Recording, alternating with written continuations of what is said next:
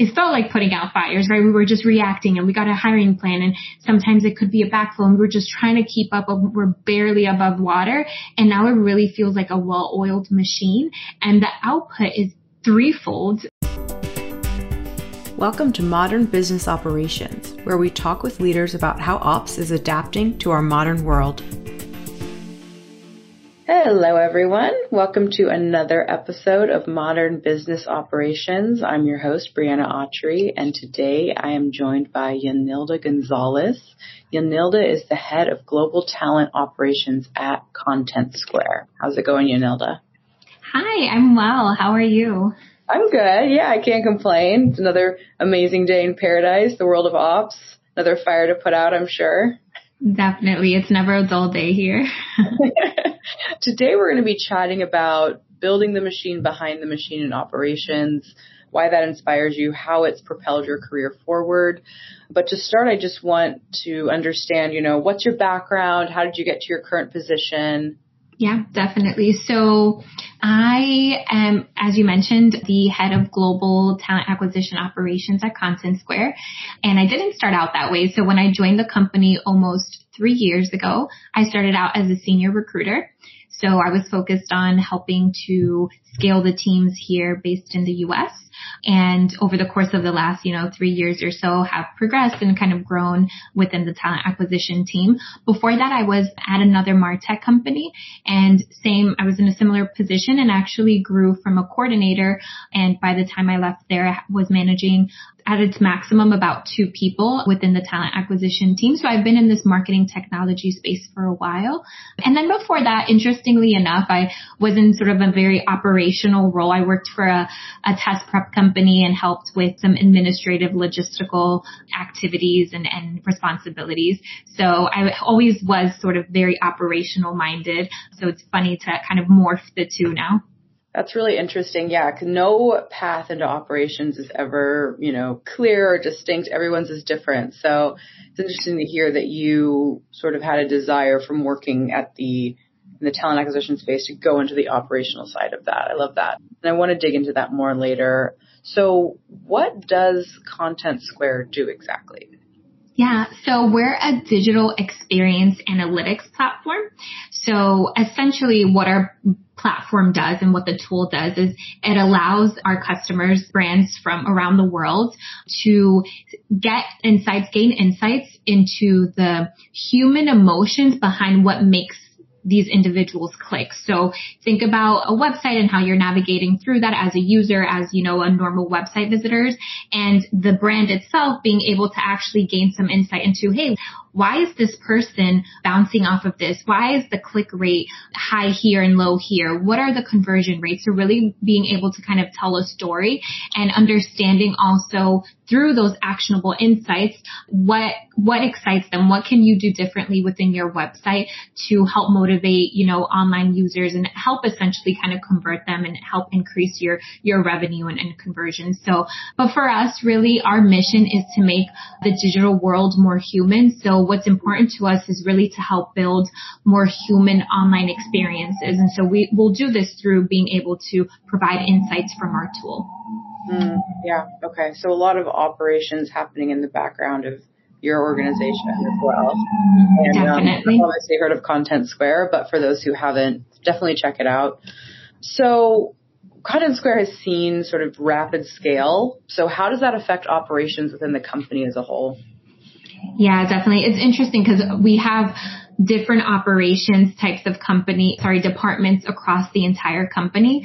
And, we've seen a lot of growth organically, but at the same time, we've had growth through M&A and we're continuing to scale. I think we're in a very unique, fortunate position as a business, despite everything kind of going on in the outside space and world with our economy and obviously with the pandemic hitting a couple years ago, where our value proposition really is heightened, given again that there's this huge movement and acceleration to make like the digital space and world and like purchases on there and that kind of thing, and even dating. So I say all that to say that we have lots of opportunities, as you can see through our rounds of funding, and lots of investment into what we're doing here. So for us expanding into different territories, like even today I was just looking and counting and I was like, wow, we're at, I think 17 offices and we're a completely global, like distributed team. I think at this point we're about 14, almost 1,500 employees.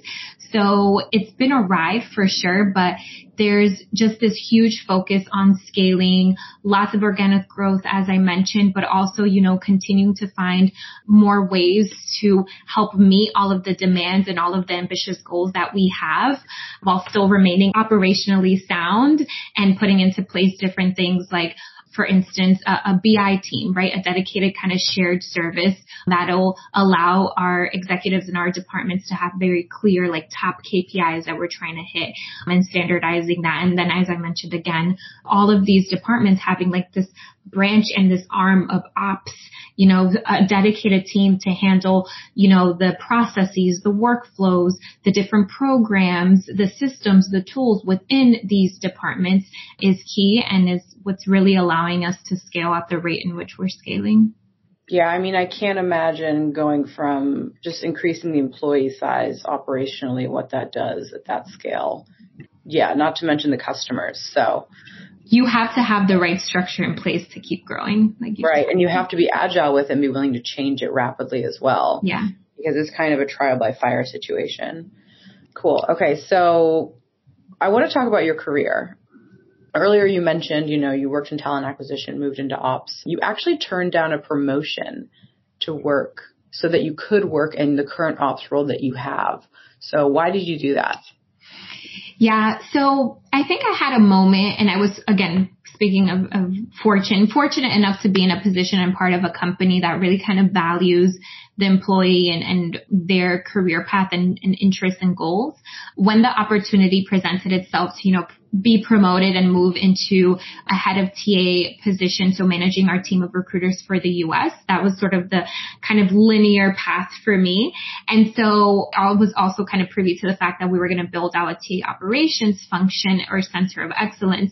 I raised my hand because I felt like with that role, there was so much more that I was going to be able to touch from a global perspective, from a department perspective and really putting into place systems and again, processes, tools, workflows, hiring, enablement, all these kinds of things that I felt like were going to touch the TA team, the hiring teams at a much larger scale than me just honestly managing a team of 7 recruiters. Now that's a very admirable, fulfilling job in and of itself. And I would have been very happy to kind of move forward. But I felt like for me and my own personal goal, and again, the opportunity to work at a more global scale really enticed me.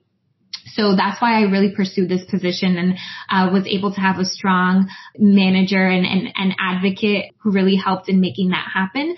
Yeah, I think in my position now, and I'm sure you were going to ask this, but my team is almost 20 people. And again, completely distributed. I have people based in Tel Aviv, in France, in the UK, across, the US. And I wouldn't have necessarily had all of that had I, just focused on the US hiring and been the head of TA there.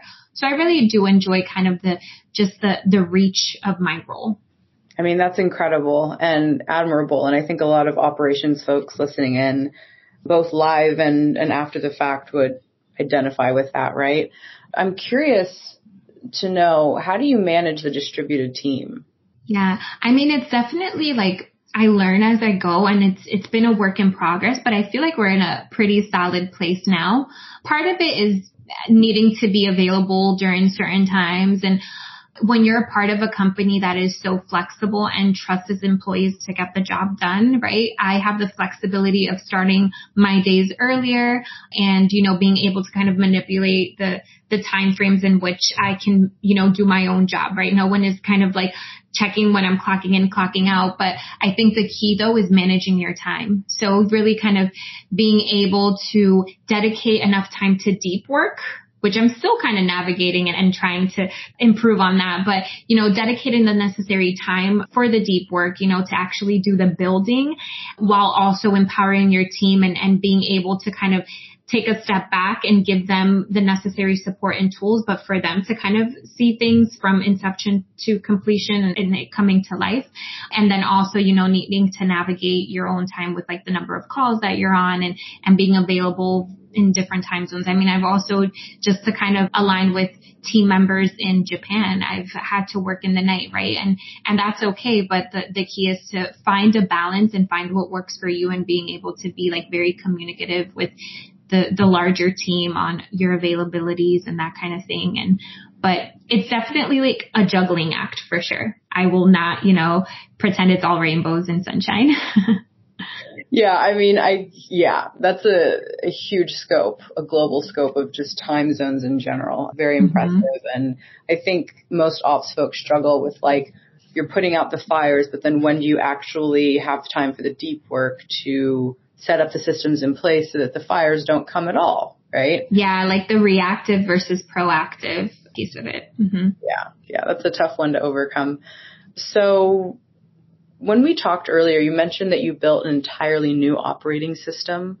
So what prompted this and why did you do it? And what has the result been? Definitely. So I will be transparent in that when my VP, who's my direct manager, joined the company, she had done something similar at her previous company, one of her previous companies, and sort of ran the talent acquisition team in the way that I'm about to describe. However, I will say that once she came on board, really my job as the head of TA Ops was to make that happen. And I had never done that before. So what we decided to do is put into place this model and sort of structure within the talent acquisition team that pretty much mimicked a sales team. And what we found is, the analogy that I can provide is think of a bread baker who makes bread and how you're only able to put out and bake enough breads if you're one person versus, having a team of people who are dedicated to certain phases or stages in that, or steps, I guess I would say, if I'm speaking about bread in that recipe, right? I think that's key. So if you have a coordinator, right, to bring it back to talent acquisition, whose sole kind of like focus or primary focus is on the scheduling part, they're able to really provide a best in class, like top candidate experience and being responsive and being able to navigate and troubleshoot whenever, conflicts come up or Zoom issues occur, those kinds of things. So giving them that focus really entails and ensures more of that positive candidate experience. Then you have a sourcer, which we have talent acquisition sourcers who are dedicated fully to building the top of the funnel, those candidate pipelines. And when you have that, you continue to have this feeder system. And so that really does alleviate a lot of that pressure from the recruiter. Not that the recruiter doesn't source, because they still do, but it really allows the recruiter, again, to talk about lessens the pressure of, focusing on just the top of the funnel and allows them to really dedicate more of their time and efforts on pre-closing those candidates that have made it past those initial stages of the recruitment process, which will hopefully heighten their chances of closing that candidate and hiring them, but also helps the recruiter really dedicate enough time and effort and investment into the relationship with the stakeholder, with that hiring manager, and really building that, because that's so important. And it allows them also to kind of set themselves up as a true partner, which is what we wanted to do for our team. So, and going back to kind of the reactivity, for so long, when I joined here, it felt like putting out fires, right? We were just reacting and we got a hiring plan, and sometimes it could be a backfill and we were just trying to keep up. We're barely above water. And now it really feels like a well-oiled machine, and the output is threefold, to be honest. So I think being able to, again, mimic and have a similar structure to sales has really helped us. But that doesn't mean that, we're here and we're just trying to put butts in seats. That's not by any means what we're trying to do. It's really important to us to bring aboard people who are really aligned with our mission and our values. And for us, it's important to also, from a candidate perspective, make sure that we're the right fit for you, that you're making the right choice. So. Yeah. That is extremely impressive that you created that, and, you might be able to just package that and sell that. This episode is brought to you by Tonkean. Tonkean is the operating system for business operations, providing businesses with the building blocks to orchestrate any process with no code or change management required. contact us at tonkin.com to learn how you can build complex processes fast. And if you're interested in staying up to date on all things business operations, join the Adaptive Ops community at operations.community. We have a question from our live audience from Javi. Javi is an awesome member of the Adaptive Ops community. It's good to see you here, Javi. He says, hi, Nilda and Bree. Thanks so much for this. Great to see some fellow NYCers. He says, I'm curious what advice you would give a young Yanilda starting in ops. What fundamental things would you put in place to support growth? That's interesting. Hi, Javi. I think one of the things that I always say, and maybe this is like a myth or misconception about when startups or companies or teams are really trying to like move quickly and kind of keep up, is you have to move slow to move fast, if that makes sense. And so I would just tell myself, like, be confident in pushing back and having the business or whoever, might be in the conversation or in that particular scenario, be aligned with you and helping them to see the value of actually taking a step back and highlighting the importance and the significance of having structure and how that will actually help us move even quicker, right? And move the needle even faster. So I feel like that's probably a piece of advice that I would give, my younger self, and especially kind of starting out in ops, is just be confident in what you're set to do and the value that you're providing and that perspective of that operational perspective that people don't kind of like take a minute to, not to their fault, but that they just don't think makes sense to even have a conversation about. I love that. And I love that question. Thank you so much, Javi. You talked about the team that you manage. What's your management style and philosophy? Like, what advice do you have for folks looking to get into management or are in current management position? Definitely. I would say, my style, I'm for sure a servant leader. I'm really here to ensure that my managers under me, but also the team members and our direct reports, our ICs, are able to deliver on what they need to deliver on, and I'm giving them the proper tools. I'm helping to enable them. I'm helping to empower them to do their jobs. So that's sort of the way I kind of see my style. I do also think I'm an empathetic leader, and I take pride in that. And as I mentioned, I do have managers now who report directly into me, and so now manage teams. And that's one thing that I've tried to create within my own team, is that culture, that management culture of compassion and empathy, while also, making sure that we're holding our teams accountable and ensuring that they have everything that they do in order to do their jobs successfully, setting them up for success, essentially. What was the other piece of your question? Because I did have something that I wanted to add to that. I was asking about what advice you have for ops folks trying to get into management, or if they're already in management. Yeah, if they're trying to get into management, I would say the way I kind of got here is, it happened very kind of organically and naturally, but I would act as a player coach.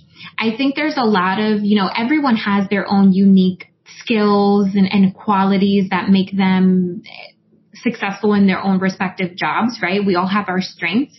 And if you can play and tap into that and be able to kind of take someone under your wing, whether they seek it out or not, I think if you could kind of raise your hand and start to take, it's about leading from the front, right? Leading from within, and don't be scared of doing that and raising your hand and taking opportunities to help onboard someone new. I remember that's how I started. I was just like, hey, I'd be happy to onboard this other coordinator years ago when I was at Percolate, my previous company. That's how it started. I would just take lead on the onboarding of a fellow peer. And we kind of grew from there. And then these people, your peers, start to kind of see you in this light of, a role model, and you start to lead by example. And then that just kind of, again, organically happens that way. I think also maybe seeking out, some kind of mentor would help, some kind of leader that you see within your own network or even outside, and try to create that relationship that you aspire to be, or qualities that you see and kind of want to learn a bit more about, and their path in getting there. So I think that's important.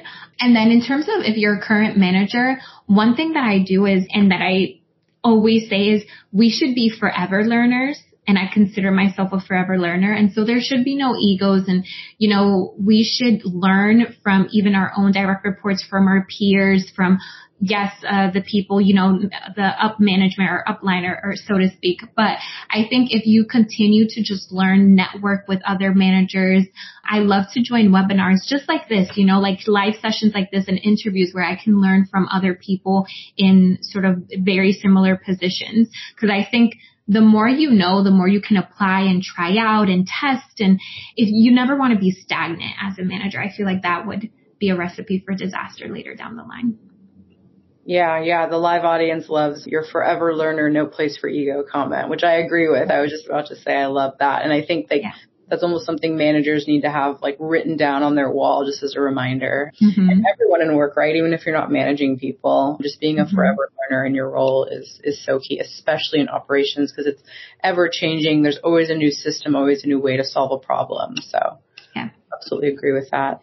So in your opinion, what are the benefits sort of being the machine behind the machine in operations? Yeah, I kind of alluded to this earlier, but it's about like you're able to touch so many parts of the business and even within your own function, and the reach that you have when you're building certain things is much greater than, again, if it's a more like transactional, like one-off type of situation. So that's what I really value and enjoy. And I can kind of give some concrete examples because I feel like this will kind of help paint that picture. One of the things that we're currently working on is we're integrating our applicant tracking system with our human capital management system. So having the two really talk to each other so that we can automate our processes more within the HR people team. That has been a huge effort. There's lots of technicalities and things, and, usually integration projects like that can take, 2 to almost 3 months for us. So it's very, an involved process. Now, what that's going to do is it's going to completely overhaul our very manual process of email exchanges to get a job rec opening, to get approvals along the way, to ensure that our finance team has the proper, most accurate information and data around headcount and can forecast appropriately for the business.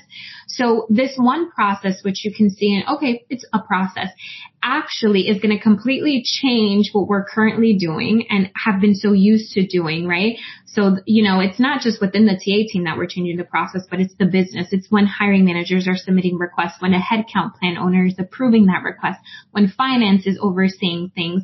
There's so many stakeholders, right, that it touches. And then it's going to really allow us to just work more efficiently.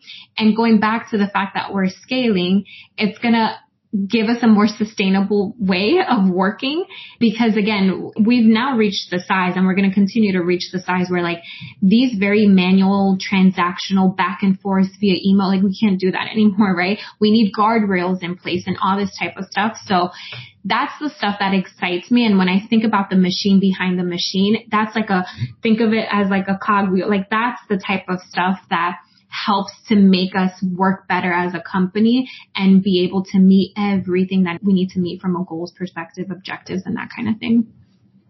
100%. Very well said. And I completely agree. So with that, I'm going to let you get back to your very busy day. But final question, what's the best way for people to get in touch with you if they want to follow up? Yeah, definitely. I mean, you can send me a LinkedIn request and just indicate, of course, that you were part of this or viewed it later on. That way it can, because obviously, as you can imagine, I get a ton of those. But I feel like that's good. And also, honestly, my work email is totally fine if anyone wants to reach out. It's Yanilda, my full first name, .Gonzalez, last name @contentsquare.com. So don't hesitate to also send me an email. I love to network. I'm happy to network with certain individuals. So yeah. Awesome, Yanilda. Well, I'm excited to see where you go from here, and congrats on all your success so far. And I love seeing your passion for the field. So thanks for sharing that with us today. Thanks so much for having me. Take care. All right. Bye. Bye. I hope you enjoyed this episode of Modern Business Operations. You can see the show notes and all of the resources mentioned in today's episode at tonkin.com/mbopod. Thank you for listening, and be sure to subscribe for updates on future episodes.